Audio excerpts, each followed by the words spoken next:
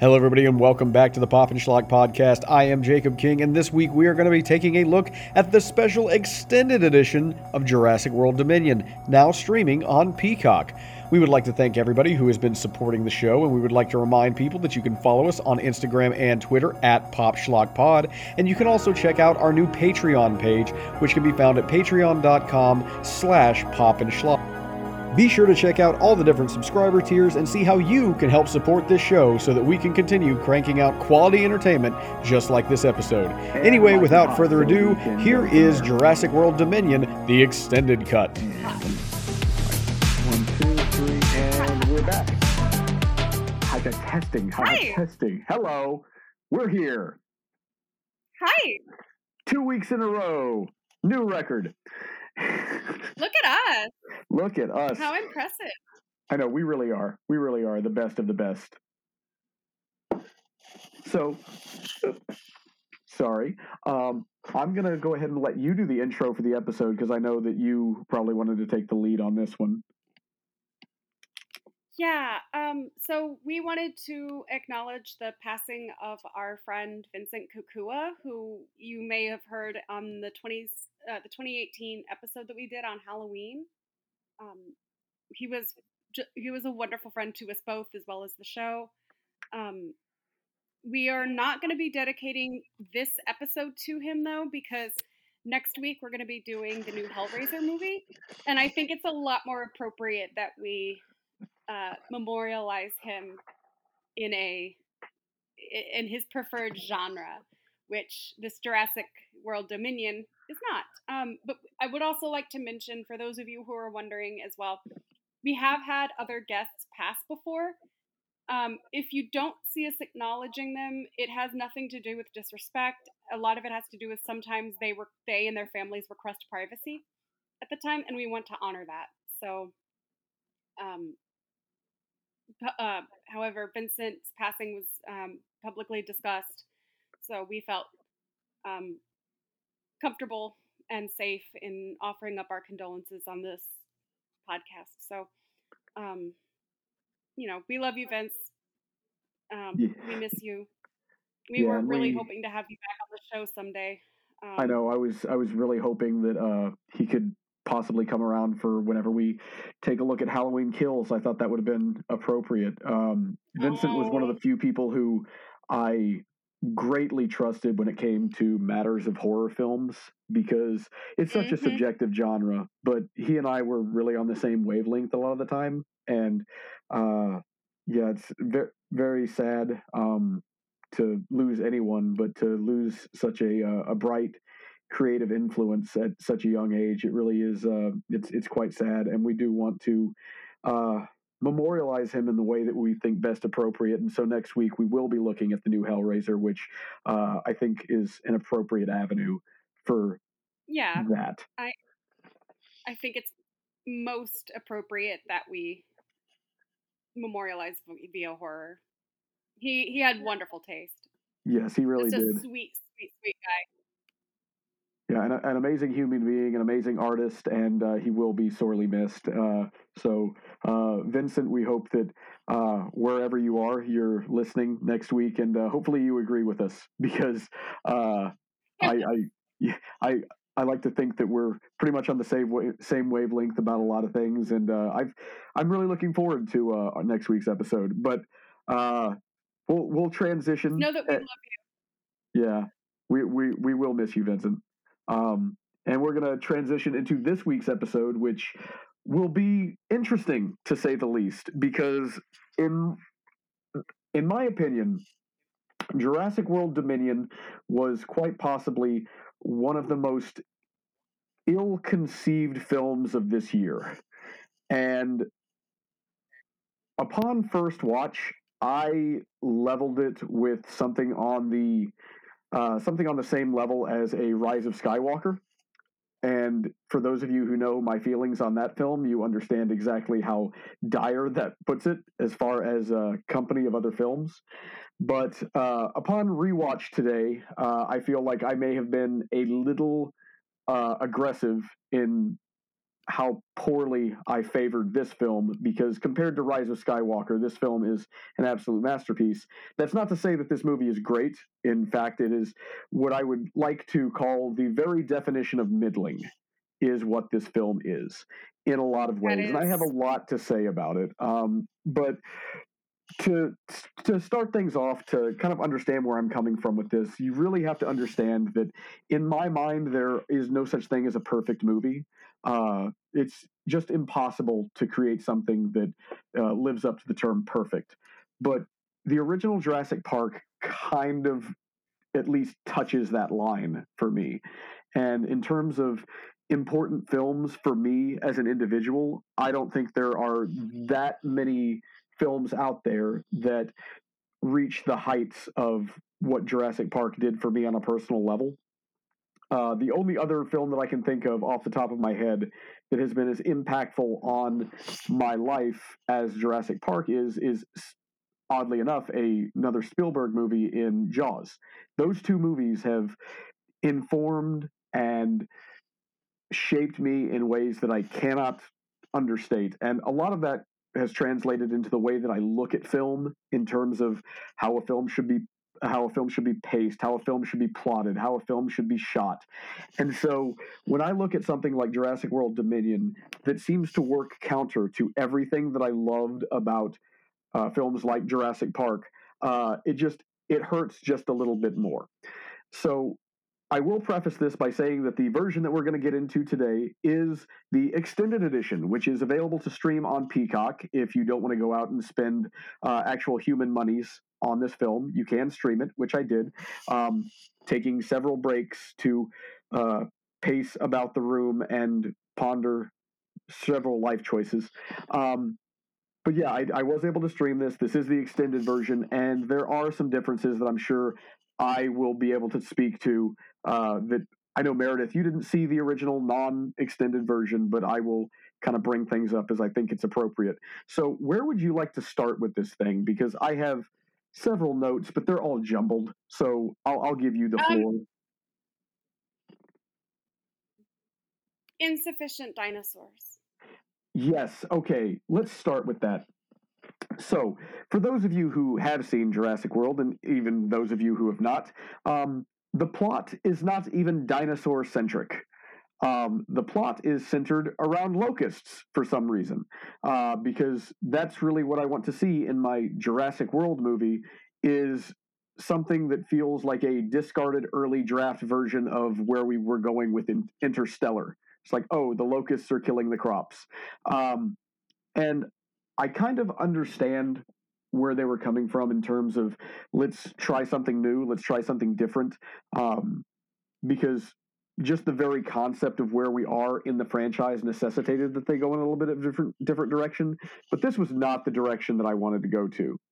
And Meredith, the fact that you started off by saying this film is dino insufficient, let me point out that the opening of this film in the extended version, where we get the admittedly very beautiful, almost documentary style esque shot of prehistoric dinosaurs showing them living in their natural environment 65 million years ago, was not included in the original release. So, in the original release, there were even fewer dinosaurs than you saw in this version. Oh, wow.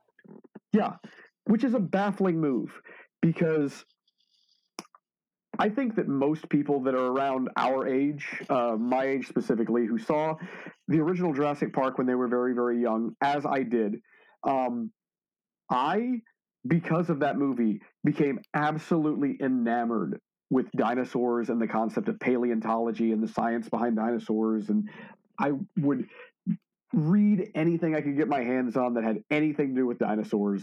I would just any movie that it was even slightly dinosaur adjacent, I would watch, which led to me seeing some really bad movies in the early 90s. But the fact that we've got a Jurassic World movie that seemingly doesn't care all that much about dinosaurs is just a baffling decision. I will say that I did like the animatronics a lot. Yeah. It made all the it looked good. Yeah, and I 100% agree with you there. So in a movie that is very dino deficient, when we got some actual puppeteering and animatronic work in this film, it looked absolutely amazing. The like the baby Triceratops in the beginning was absolutely adorable, and you forget for a minute that it is a puppet. You just kind of want to take it home. Um, Mm-hmm. and It's then so cute. it absolutely was. And there were moments where the CGI for the dinosaurs was very, very good. And then there were moments where you wonder how it was done so much better in 1993. It's just a startling contrast. And I think a lot of it has to do with the way that the dinosaurs were used in this film when they were used, as opposed to the way that they were used in the original.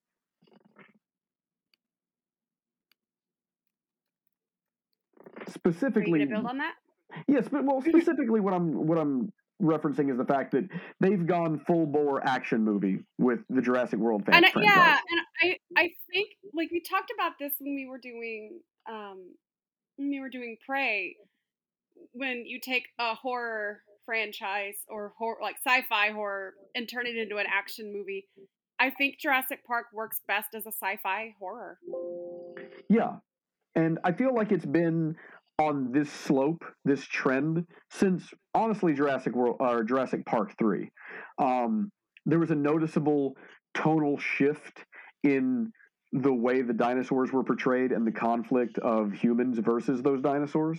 I feel like there was there was very much a huge tonal shift with 3, and that carried through Jurassic World and then Fallen Kingdom all the way to Dominion.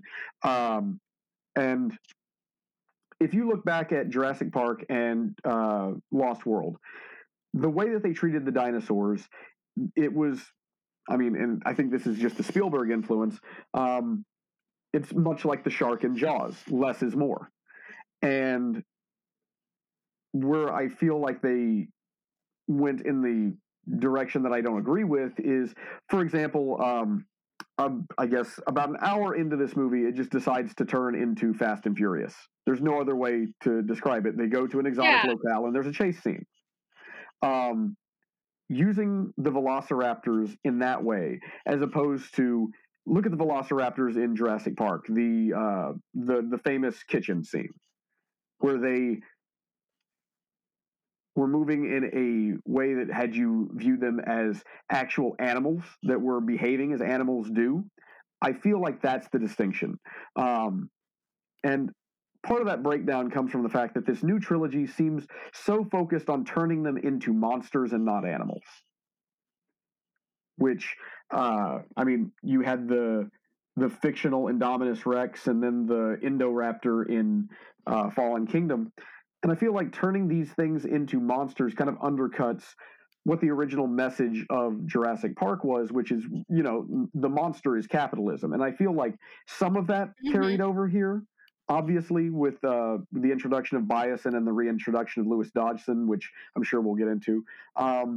But if you look back at the original Jurassic Park, there were undercurrents in the theme that you can see the Jurassic World franchise follow up on, but not in the way that you would have expected. And it's like one of my favorite parts of the original novel was the idea that was put forth by InGen of, oh, eventually we're going to turn this into a thriving marketplace where we will manipulate the genome to make the animals smaller so we can domesticate them and sell them to the super wealthy.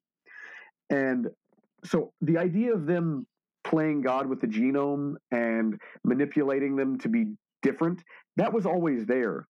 But I really don't think they were fully going into the direction that we got with Jurassic World, Fallen Kingdom, and then Dominion, where it's like, okay, they don't even resemble the dinosaurs they were originally supposed to be, if that makes sense. Well, the good news is they finally have feathers. Yeah, and I did like that. love the opening edition that they added to the extended version where we got to see Yeah. essentially what was the origin of Rexy. Well, and I was also, I told you, I was like, they're ruining a perfectly good movie with humans. I would have just watched the entire thing if it was just those really beautiful dinosaur tableaus. I really liked that. Which I feel Like is, I said, I didn't hate this movie. I saw that the critics gave it about a 22% on Rotten Tomatoes. I didn't hate it, but I also didn't really like it because it feels like you said, it's too much of an action movie. It's kind of like those kaiju movies that focus more on people rather than the giant monsters, with the exception I will say the original Godzilla focusing on people made sense considering the message it was trying to convey. Right, and But like if it has Godzilla versus in the title, then I better be seeing a kaiju fight the entire time. right, But I will give a pass. I will give a pass to the original Gojira again because the original one was not supposed to be about the monster. right, and they've carried that through in a lot of the different Godzilla entries. Like if you look at, Godzilla 1984, same basic thing.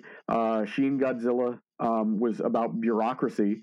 So, there's times whenever that's appropriate. I feel like with Jurassic Park, if you look at the way that the original film handled dinosaurs, there was this sense of like real awe with the fact that these dinosaurs have been brought back to life. And I feel like that maybe is my biggest contention with the Jurassic World trilogy, in that I don't believe for 1 second that humanity would get bored or in any way not be amazed to see dinosaurs, because I go to the zoo every year when it gets cold enough to do so. Because the Houston Zoo is actually a really amazing zoo, and I love ours, and it's a world-class zoo. It really is. Considered and the recent additions of the Southern Swampland exhibits, and then the gorilla enclosure, just it's an amazing experience. And I've been there multiple times, over and over and over, and I still enjoy it, despite the fact that these are animals that are things that I've seen multiple times. But but I still am raptured by seeing these things. I don't think that I would ever grow bored at the concept of seeing a T-Rex.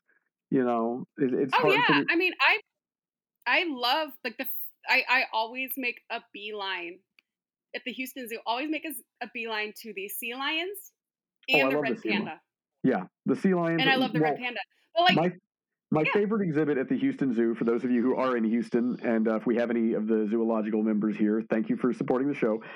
My favorite exhibit at the Houston Zoo, bar none, is the elephants. I love the elephant exhibit, and that's always my first stop. I can recognize some of the elephants by sight. That's how often I've been there. Shout out to Duncan. He's my favorite. He's so cute. I remember when he was a little babby. So do I.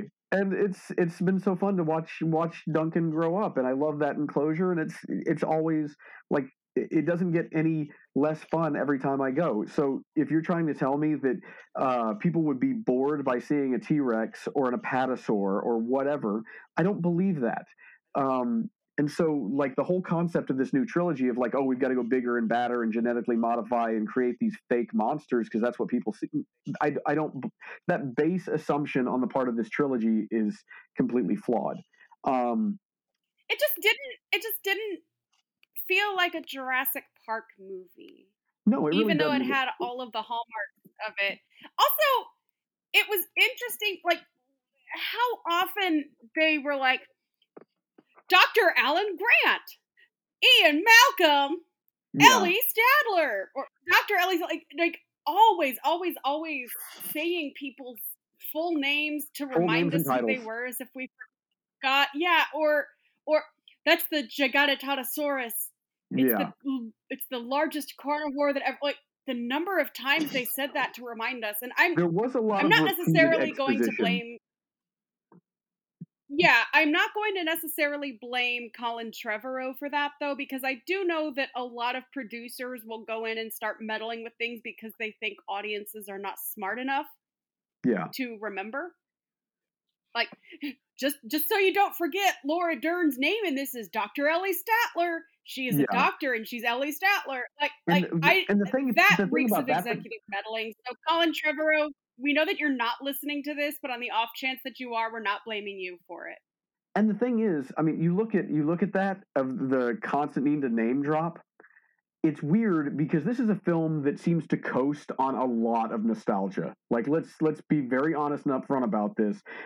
They expect people to care about these characters because of the pre-existing association with the franchise. We're happy to see Sam Neill and Laura Dern and Jeff Goldblum all together on screen together again for the first time since 1993. Like that's one of the Well, major and selling points. It doesn't and the thing happen is, until about an hour and a half into the nearly 3 hour long movie, but right. that's another point we'll get to in a minute. So I understand that, You like, know, I would have. This was such a long movie. I would have really liked it if it was just the original 3 yeah, and not the characters that I don't really care about. Like, yeah, I'm sorry, I don't care about Owen and Claire and Maisie. I really don't. I I don't really care don't about their either. story.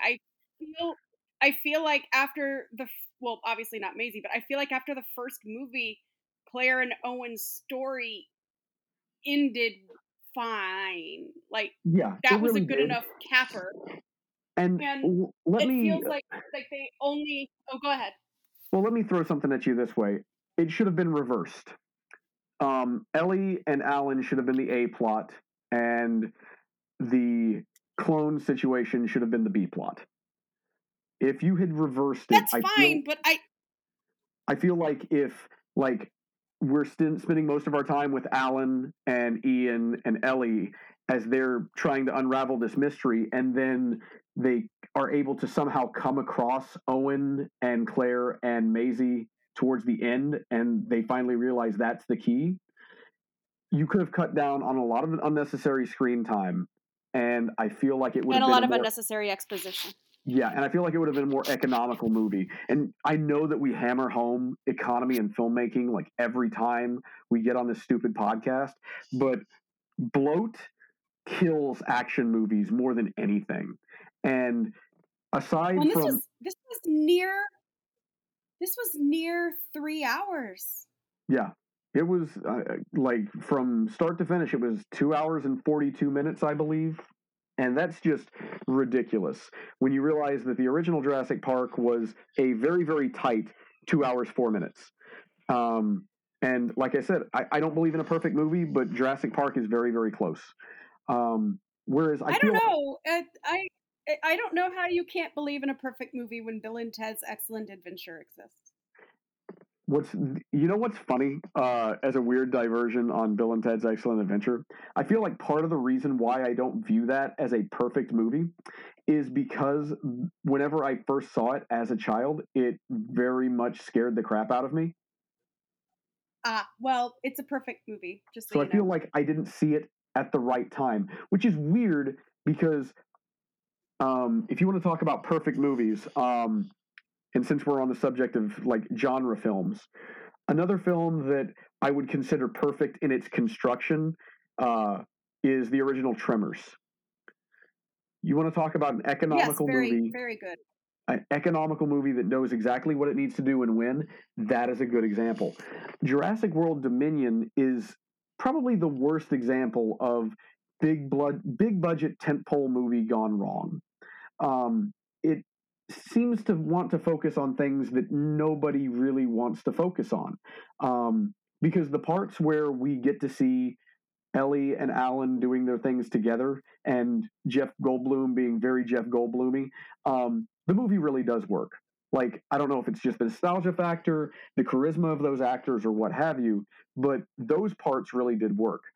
It was the moments with Owen Look, I and am Claire. never, ever, ever going to complain about Laura Dern and Sam Neill being cast in anything. Yeah, I never am. I love watching them. They have presence. They are enjoyable. They are fun.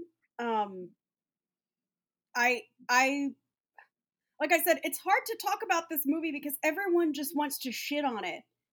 And I don't and think that it necessarily needs to be shit on, but this isn't one that I'm going to ever revisit unless it's the very first like 10 minutes where it's just dinosaurs being And dinosaurs. that's what's I feel like that's what's so upsetting to me, is because I do have such an affinity for the original Jurassic Park, and even I will Oh say yeah, I mean, I had a up through Jurassic Jurassic Park World. backpack and Jurassic Park lunchbox.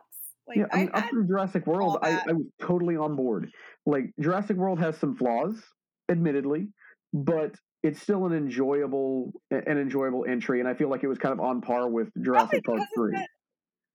it's a sci-fi horror movie, like what we Right. talked about. We're yeah. But Fallen Kingdom and Dominion are just sort of like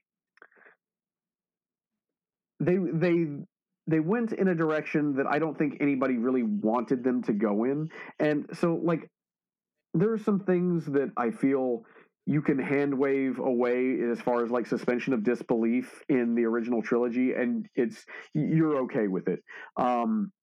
However, whenever I watch some of the things that they did, especially with this movie, I'm wondering, no, this is just, it's a bridge too far. Like the random, it's like, okay, now what's his name from Fallen Kingdom now works for the CIA. Like, they just offered him a job, and the Raptor trainer from Jurassic World is now part of French intelligence. It felt very, very Fast and Furious, in that we went from a movie about street racers stealing DVD players, to, okay, we have to stop nuclear Armageddon, and now we're going to space.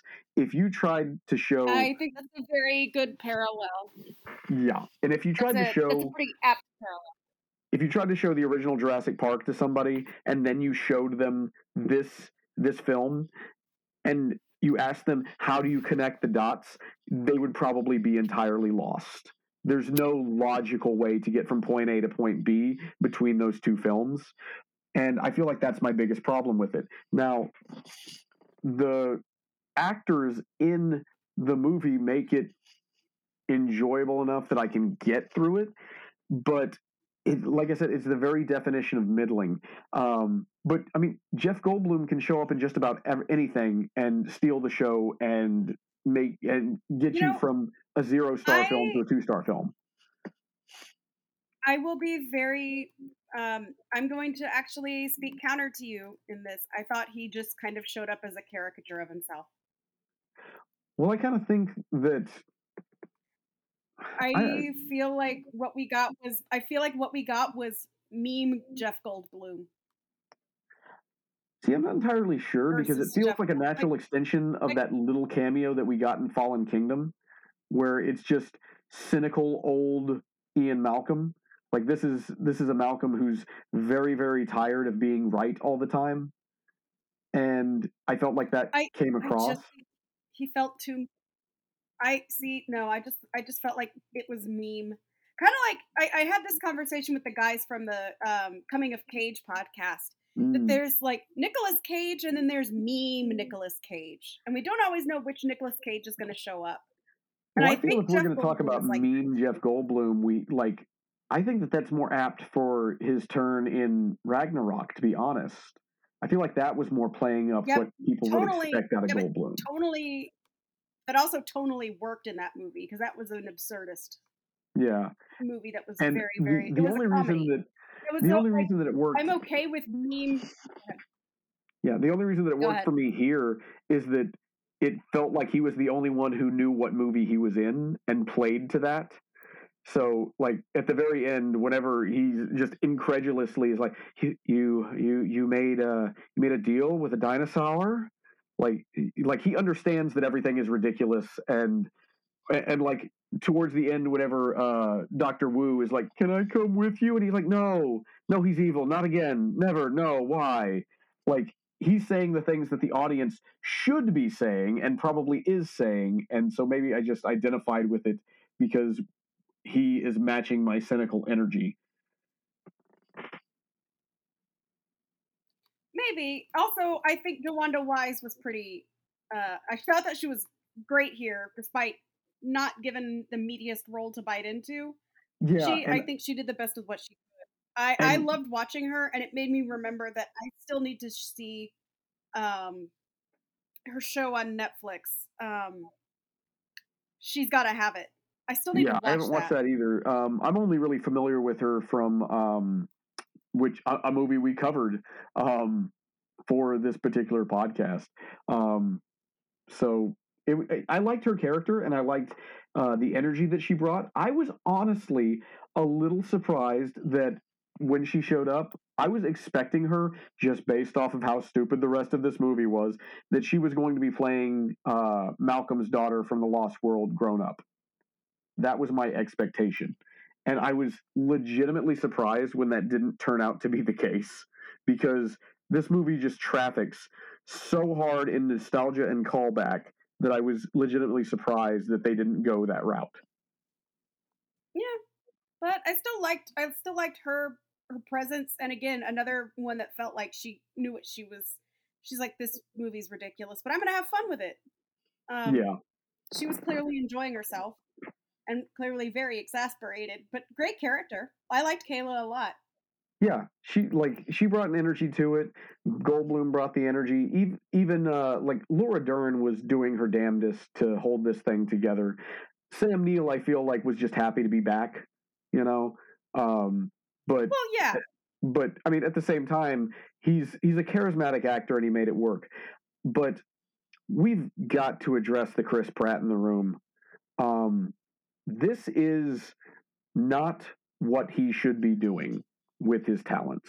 Whether you want to talk about the controversies surrounding his personal opinions and politics or not, this is not what he is good at. Playing the straight-faced action hero just does not work for Chris Pratt. It really doesn't. and the problem is when he tries to, and again, we're not like we recognize that there's a lot of controversy surrounding him as a person politically. I admittedly don't know what is internet lore and what is real. Right. I will say that, like a lot of people, my opinion on him has kind of gone down quite a bit, because I absolutely loved him in Parks and Recreation. Yeah. And even originally as Star-Lord, I thought he was great. But like hearing some of the stories come out about things like him exposing himself to Amy Poehler when they were doing, when they were improvising during Parks and Rec and stuff like, I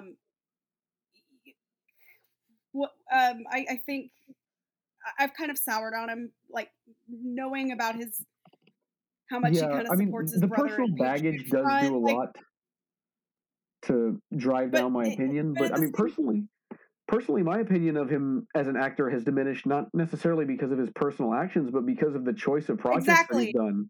He hasn't brought. Well, yeah, because when he tries to do straight faced, he comes off as Burt Macklin FBI.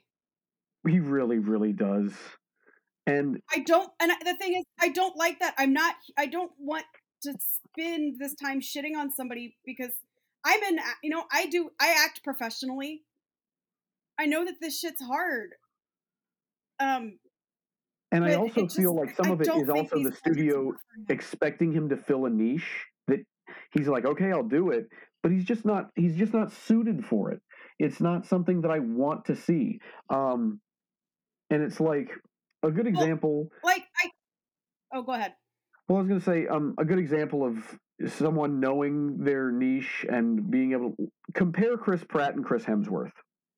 Hemsworth has also tried to do the straight-faced leading man thing, and he has recognized, I think, that is not his bread and butter. And so he will do those projects, but he's not going to try to make that the entirety of his career going forward. Hemsworth is a comedic actor through and through, and I think he knows it. Yeah, I think he understands that his charisma comes from being able to play fast and loose. So you're not going to see him take a lot of roles like Black Hat or, I mean, he seemed to do okay with Extraction, but I don't think that's going to be his main bread and butter.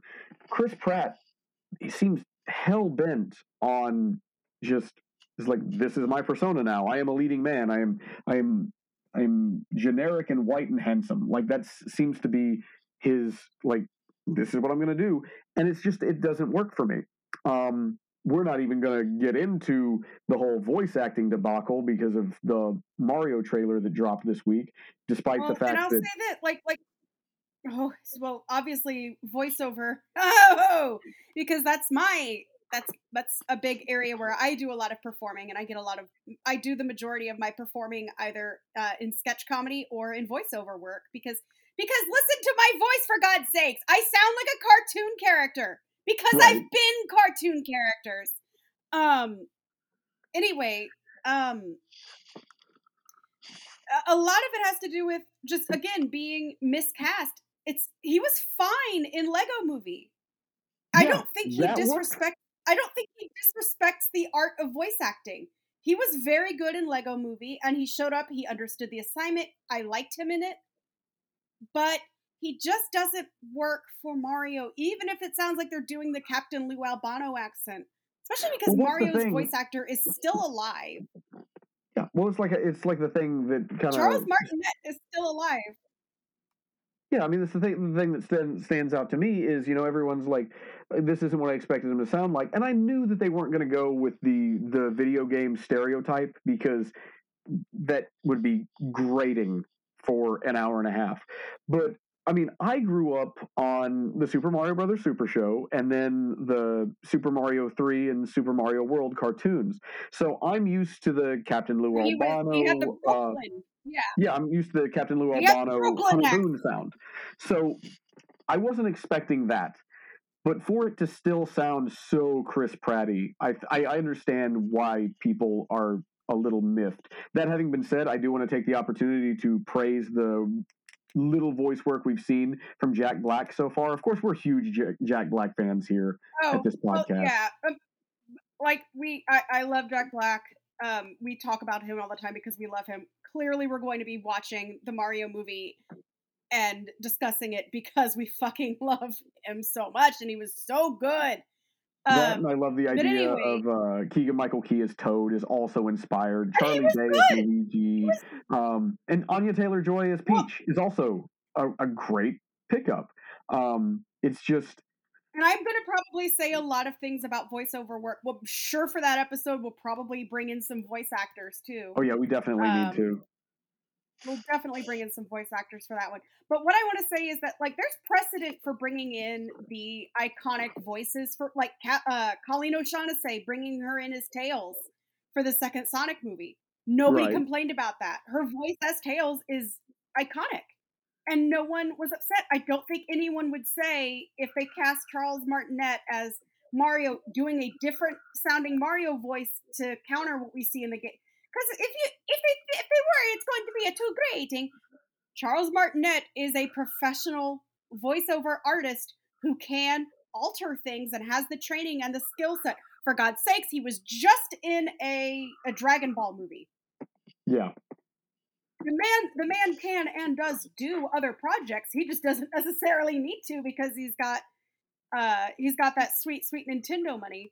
But that's the thing. No one would have complained if they said, and Charles Martinet as Mario. No, because when they said Colleen O'Shaughnessy as Tails, nobody said, but why isn't it Aquafina? Something like that. Nobody said that. If they cast Charles Martinet as Mario for the movie, nobody would have been like, well, I sure wish it was Chris Pratt. Yeah, and I know some people have made the argument that you want somebody who's a marquee name to do like the television rounds and the marketing for the film.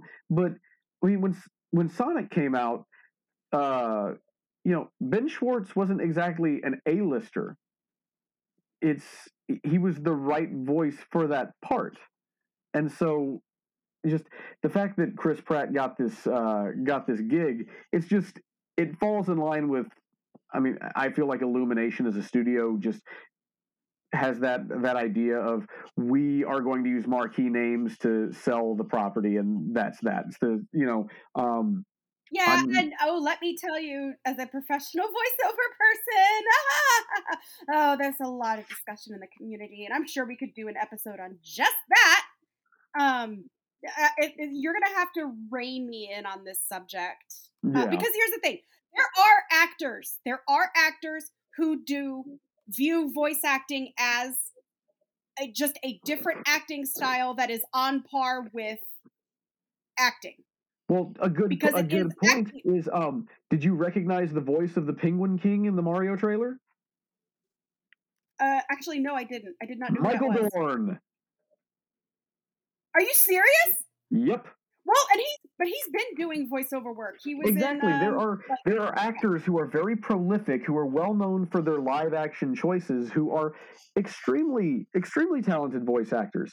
And I mean, I'll say this: Jack Black is excellent because Jack Black understands that there is that the skills for voice acting and the skills for stage and film acting are a Venn diagram, but they are not a circle. And there are people that treat it like it is a circle, and it does not work. And it's funny because if we're going to talk about like big names doing voiceover work, and like specifically with Mario, Seth Rogen is playing Donkey Kong, and I have zero problem with that because whenever I look at Donkey Kong, I can hear Seth Rogen's stupid laugh coming out of him, and it makes sense to me. As a stunt casting, that works. But again, we're getting off on one of our famous tangents.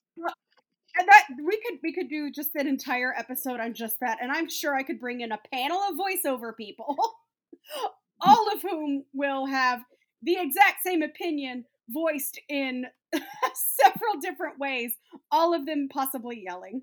Show us on the doll where Madagascar hurt you. Dear God. But yeah, getting back to Jurassic World, which again, I want to say that the extended version of this film does make the movie better in the same way that the extended version of Batman versus Superman made that film better. Doesn't make it better in the sense that, oh, this fixes everything, but it does fill in a few gaps. So one of the things that did get added was there was a scene towards the end where Dodgson is trying to wipe out all the hard drives, and he's having this conversation with Ramsey, his underling. And that scene was either completely missing or truncated from the original theatrical release. So whenever Ramsey at the end basically rebukes Dodgson, it feels like it comes out of nowhere. There's just little moments like that are just taken out. The interaction between Grant and the Gen Z grad students at the dig was also an addition. There are just little things that I actually hated that. Yeah. I hated that scene. I hated it. Nobody signs up to be a paleontologist just to sit there talking about how boring paleontology is. Like, we know about the T-Rex. Oh my God. Like, well, part of me wonders if they weren't supposed to be like some stupid like undergrad thing that was kind of like, it's like whenever I took, I didn't want to take math, so I took German because for some reason that would fill my credit. Yes, that's a thing. Like that's the impression that I got, and I figured it was supposed to be a callback to the original Jurassic Park with like, oh, Grant just doesn't understand kids and can't connect with them, but it was a little stereotypical. Also, for one thing, for God's sakes, you work with Gen Z. How many of them are going to love dinosaurs? I mean, I'm sure most of them. Yeah, like. And again, it goes back to my feelings that nobody would be bored by dinosaurs in this world. Like, I just can't get on board with that concept. It's like, I'm sorry, but like you show me a Triceratops and I'm going to shit my pants and be like, oh my God, a Triceratops. And I feel like that's the problem with the movies is they fundamentally misunderstand their audience and what the audience wants. And they want to try to have it both ways because they want to play. It's like, oh, society is totally over the concept of dinosaurs. It's like they were bored by them, so we have to create genetic monsters.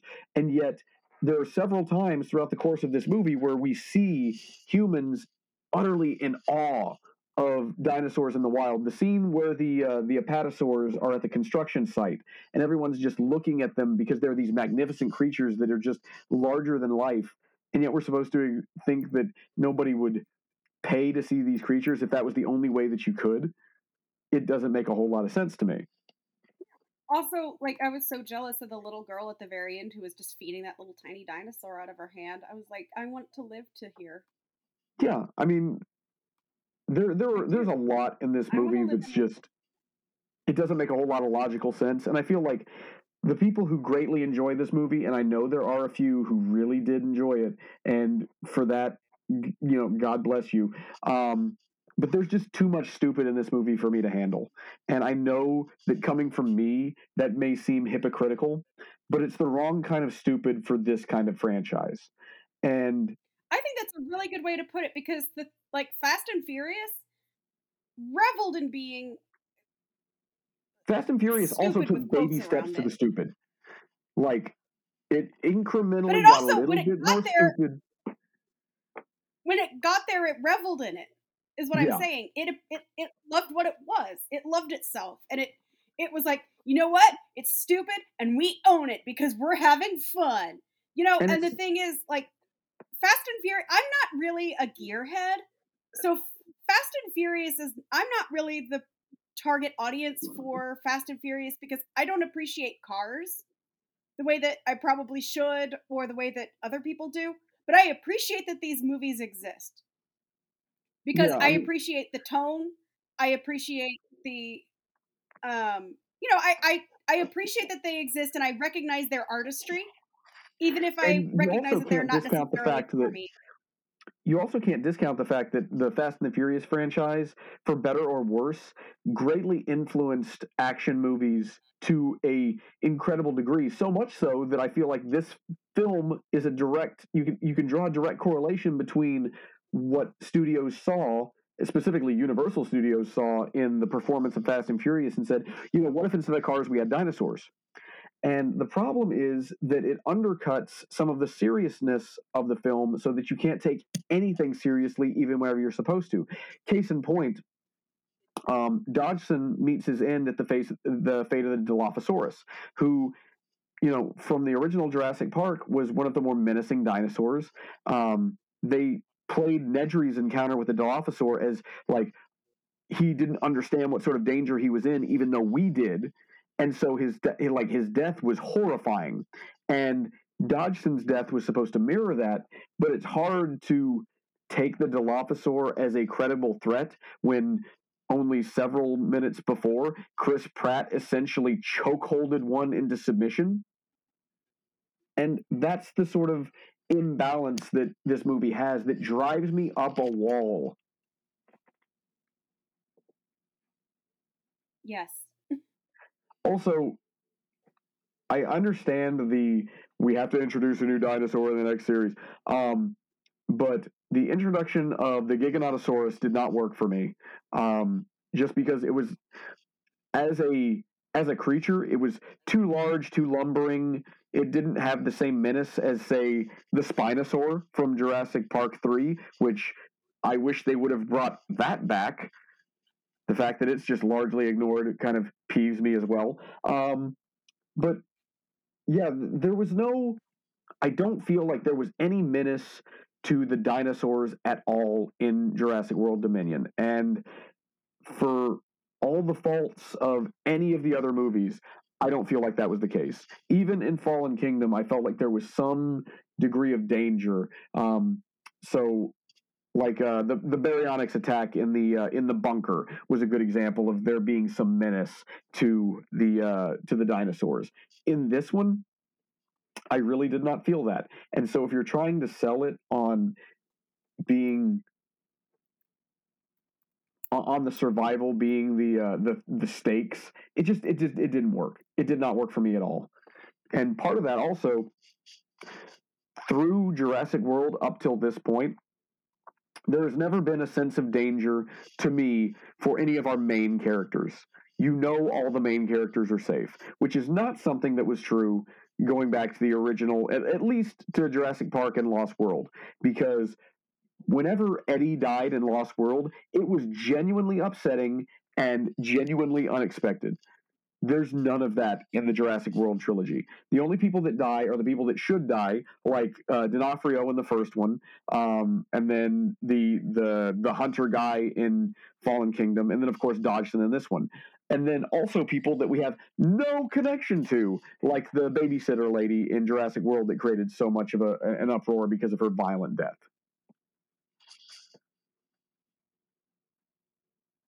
Yes. I like that this episode has just been me ranting for 50 minutes straight, and you going, I have no objections to your rants. Yes, you are correct. This movie is mid. I don't.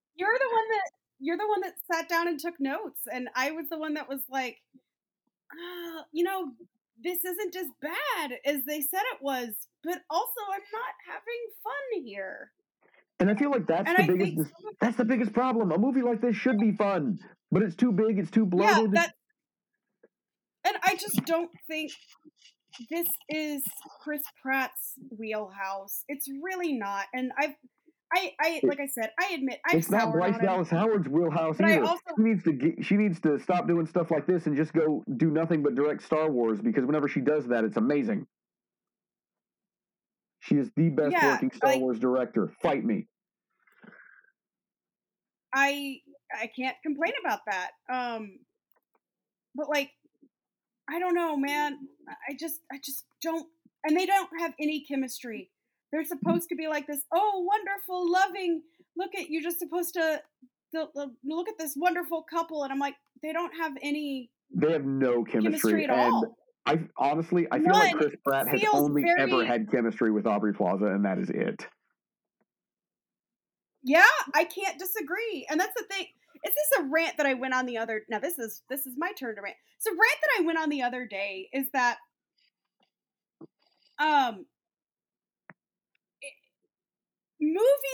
movies and TV shows with queer romances are expected to have like just these epic, big, wonderful romances with wonderful chemistry, or else people are going to be like, ugh, gays.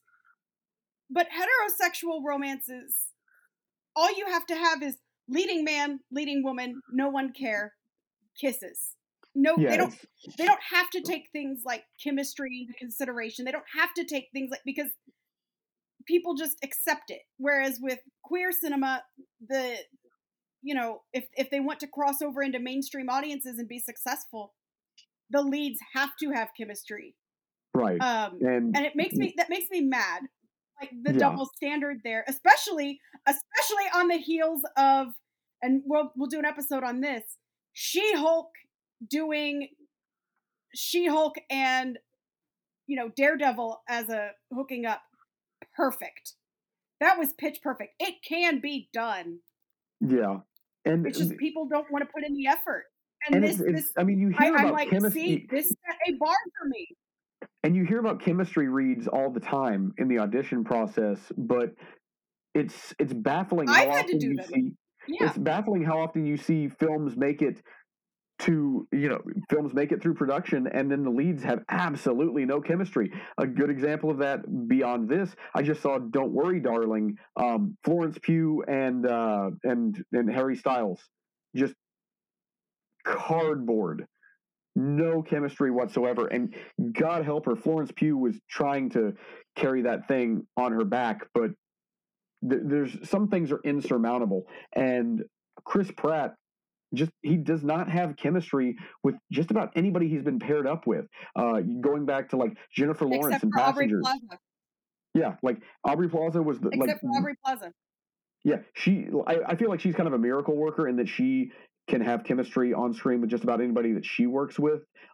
Obviously, if you look at like she worked great with Elizabeth Olsen in Ingrid Goes West. I've heard great things about Black Bear. I love it. Like, oh well, I mean, it wasn't just it was not just Elizabeth Olsen, like O'Shea Jackson Jr. They were so great. Yeah. Ingrid Goes West is an excellent movie. Loved them. The more I watch it, the more I really like and appreciate it. It's a great movie. It's so dark. It's just so. I love Ingrid Goes West. If it's streaming anywhere at any point, I own it. Never mind. That may be if it's a slow movie week, we can go back and revisit that. But again, yeah, like, and it's funny like you I bring said, up. we try to not make this. Oh, go ahead. I was gonna say, you bring up Ingrid Goes West, and part of the reason why you love I it is hate because it's so dark. I feel like with bringing this back to Jurassic World, they go dark in all the wrong ways, and that it's just they make so many bullheaded decisions that just do not pay off in any way, shape, or form. And so it's like the going back to there's the scene where they're trapped in the caverns and they're trying to get out, and Malcolm is trying to find the code, and the drama of the moment is so undercut by Goldblum being Goldblum that there's no sense of menace.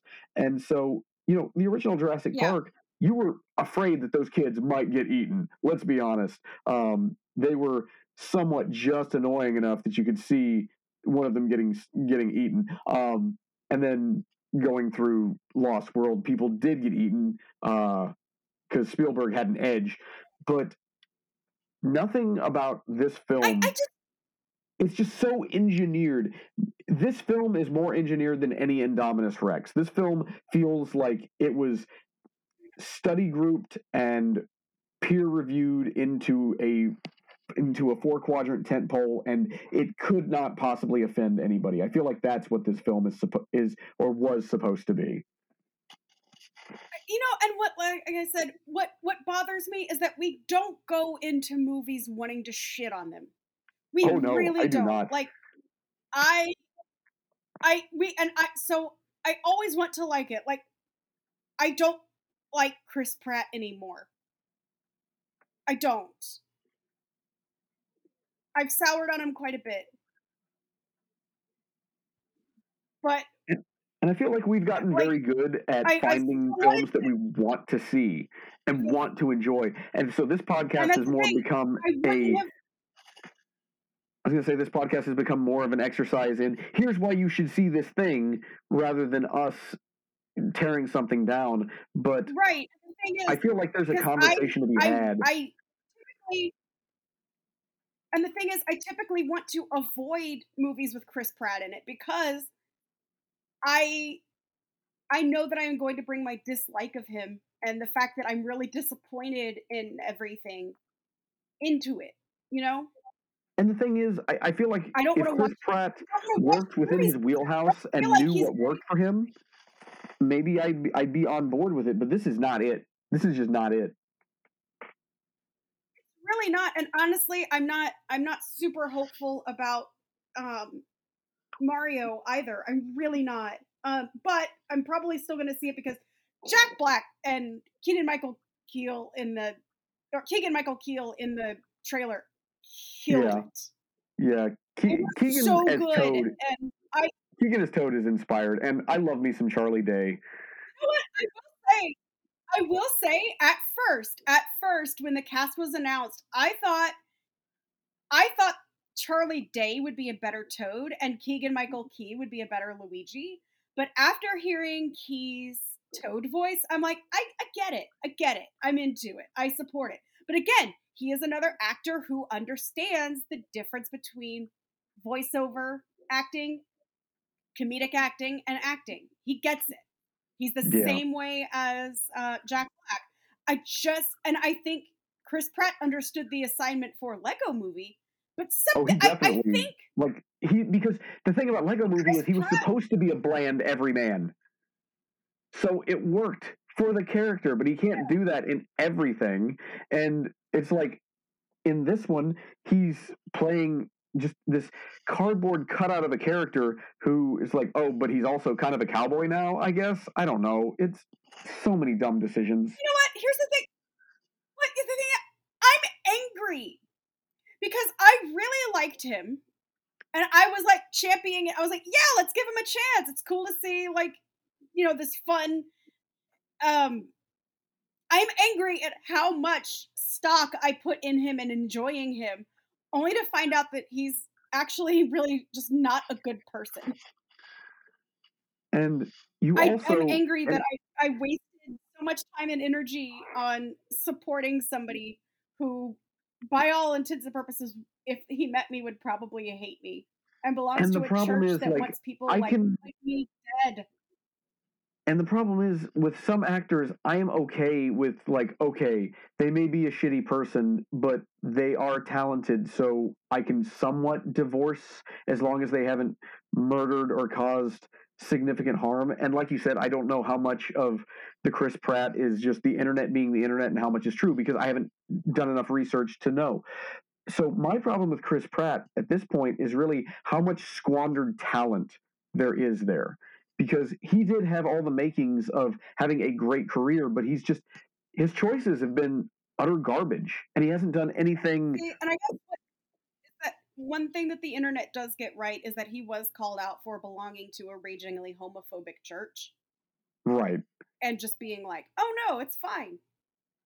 That's what bothers me, because to me, that is enabling and that is hateful. And that upset me. Yeah. Was standing up and defending him when he had an opportunity to be like, this is not me. I don't, and that's what bothers me is maybe he doesn't, maybe he's not a homophobe, but he is enabling homophobes and actively promoting, and he's complicit. Yeah, and the fact that I think the fact that living in Texas and seeing how homophobia and transphobia are killing people and splitting up families. This is not a time, if you belong to a church that is like that and you don't say something and you don't actively fight against it, it means that you endorse it. Silently means that you. Well, That makes me so. I was having this conversation yesterday with Tori. We talked about, and it was kind of benign, but we got into it. The way that I've said it is every subpopulation will be judged by the company that they keep. So if you are a conservative Republican and you view yourself as such, and you're like, well, I'm not like those people. I'm like, yeah, but you will be judged by the people that you associate with and are okay being at the dinner table with. And if you are a staunch conservative Republican, on one end you have the absolute crazies who believe that somebody is playing Joe Biden in a rubber mask, and that you and fully believe in anti-Semitic lizard people conspiracies. On one end, you've got those people, and on the other end, you have literal Nazis. And if you are okay sitting down at the table with those, then you are endorsing it. If you're not willing to disavow it, you're endorsing it. The same way that, I hate to say it, but subpopulations in fandom deal with the same thing.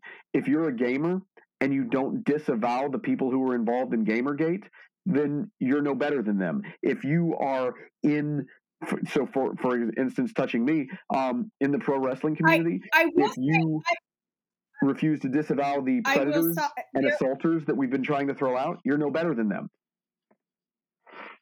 I will say I will give a pass to people who are not in a privileged position, because they can put a target on their back by speaking out. But people that are in privileged positions, yeah, I'll give you that. It's your responsibility to speak up. Because I know, because I mean, working in the video game industry, there are, for example, a lot of transgender devs that I've worked with. There's a lot of trans people involved in the indie game community. If they spoke up, they could very well get swatted. Yeah, and that's an unfortunate situation. Yeah, I can understand. So I will give passes to people who are not in positions where they can speak up because their life could be in danger. Yeah. But yeah, but so Chris Pratt is an extremely privileged person, and he's not using his position to say, look, I don't want to belong to this church anymore, or hey, I like the people here, but I'm trying to work with them on more inclusion. Like, yeah, he's not using the platform that he's been afforded to do anything that would be considered positive. Sometimes silence. Well, I remember. Sometimes silence says a lot, and also just kind of like to make at least a little bit of a joke and harken back to some of the previous jokes on this. The internet was like, it says a lot that Lee Pace stopped following Chris Pratt on Instagram. Yep. So yeah. Well, I've run out of. That poor man got outed without his consent. Yeah. And So we hate to see situations anyway, like that. I hate situations like that. And you know what? I also maybe someday Chris Pratt will wake up and be like, I'm tired of enabling this. And I'll be like, I hope that you reach, because the thing, I always want people to do better. He has not done better. The thing is, I don't expect purity. I really don't expect purity of people. We're not pure. I'm not, we're problematic in some ways. We're not proud of the fact that we're problematic, but we're actively trying.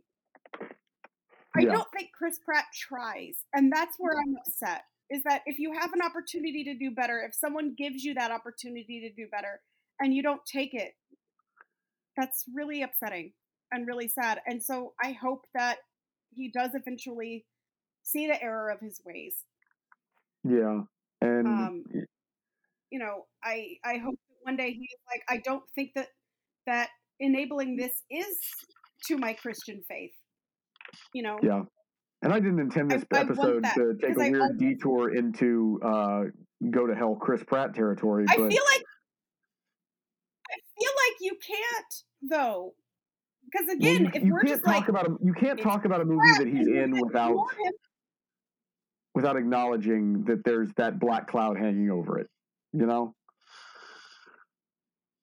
and the thing is that, like, if we just come in and say, hey, Chris Pratt, and then not acknowledge that, well, for one thing, we have to be able to say, we have our biases. Yeah, I'm as people that are, openly pro LGBTQIA+, it's our responsibility to say something. Otherwise, we're going to be enabling it by not. He's not necessarily. We're enabling it, and I don't know how Amy Poehler felt about the flashing her thing. Maybe they have an agreement that she was okay with it. I don't know, but I do think that if you're on a set, you don't know everybody's boundaries. Yeah. Even if she was okay with it, maybe other people that were there weren't. I don't know.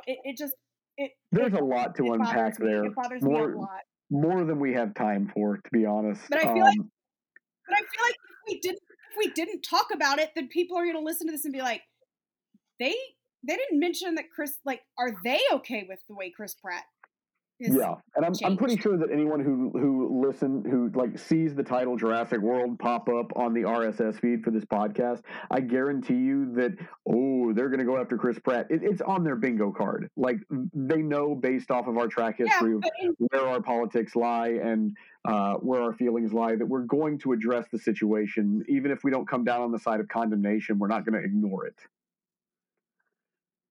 Oh, I'm on the side of condemnation. Yeah, I mean, until he shows that he is, because again, here's the thing: enabling homophobes is killing people and splitting up families here in Texas where we live. Right. If things were okay, if people weren't dying, it's okay to kind of, hey, people are dying. Yeah. That's the point that I want to drive home. It isn't like, it's not a matter of simple disagreement. It stops being disagreement when people start ripping apart innocent families, when people start dying, when people start not having access to care and committing suicide. That's when it stops being about politics and starts being about humanity. Yeah. And what he is enabling is not human. Yeah, and I'm sorry, I didn't mean to start crying. It's fine. We've hit that point in the podcast where we take the dark turn before we have to sign off. So it was expected. But I mean, that's the thing. This is just a silly little film podcast. But the fact of the matter is that art, even if it's for mass consumption and just entertainment as Jurassic World Dominion is, it is connected to every facet of our life, and nothing is made in a vacuum. And casting choices like putting Chris Pratt in the lead, they have repercussions, and this is what the discourse is going to be. If studios and if Chris Pratt didn't want that to be the issue, then they need to come out and get ahead of it and not be associated with things that in the year of our Lord 2022 should not be an issue. We should not be dealing with celebrities who are platforming just ass backwards ideas that lead to the significant harm of humanity. And that's just the long and short of it. Right, exactly. Like, I don't expect, like we've said, we don't expect anyone to be pure. We don't. No. For God's sakes, we love Jack Black. Jack Black played a Mexican priest in Nacho Libre. But the thing is, Jack Black didn't do that again. Yeah. I mean, people make mistakes. A mistake is there's a difference between a mistake and a sustained ideology, and I feel like that's what needs to be to be addressed. But anyway, you know what? A really good example. I'm going to close this out on a positive note. Look at Lizzo. Lizzo fucked up badly by accidentally using what she did not realize was a very ableist slur for people with cerebral palsy. And as soon as she found out, she took ownership of it, apologized, immediately changed the lyrics to the thing, and said, you know what? I appreciate that you guys corrected me. Thank you. And what I loved so much about that, and what I loved about that so much about that is changing it hurt nobody. That's what I love so much about it. And people wanted to complain and talk about pressure and cancel culture and all this crap, but changing it so that nobody is hurts nobody. Nobody is. Yeah, and I just don't see how that's not a net positive in the world. And it's part of the reason why I love Lizzo. Yeah, that's what I was going to say. It's not about depends on the mistake, obviously. Some mistakes are just bad. But the mistake that Lizzo made, her character came out in how she handled it.